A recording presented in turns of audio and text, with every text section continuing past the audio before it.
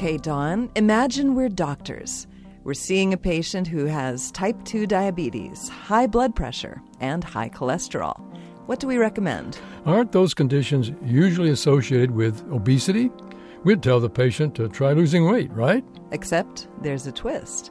This patient is skinny, 120 pounds, 5 feet 7 inches. You've stumped me, Yael. Well, don't feel bad. It stumped a lot of doctors, too. They'd see or hear about someone who had all these conditions associated with excess fat, but who didn't have an ounce of extra fat on their bodies. These patients would also report always feeling hungry and being able to eat seemingly endlessly. It turned out they had a rare genetic disorder called lipodystrophy, which causes an abnormal lack of fatty tissue. But what's the connection between lipodystrophy and obesity? How can they lead to the same conditions? Scientists discovered the connection is the lack of fatty tissue. For obese patients, the lack occurs because all their fatty tissue is already storing fat.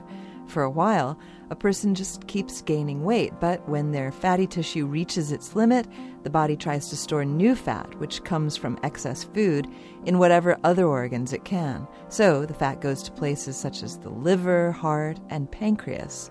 That essentially poisons the body, resulting in the conditions we talked about a minute ago. Patients with lipodystrophy just don't have enough fatty tissue to begin with. So any excess food they eat turns into fat that rushes straight to places such as the heart and liver. I'd never have guessed that.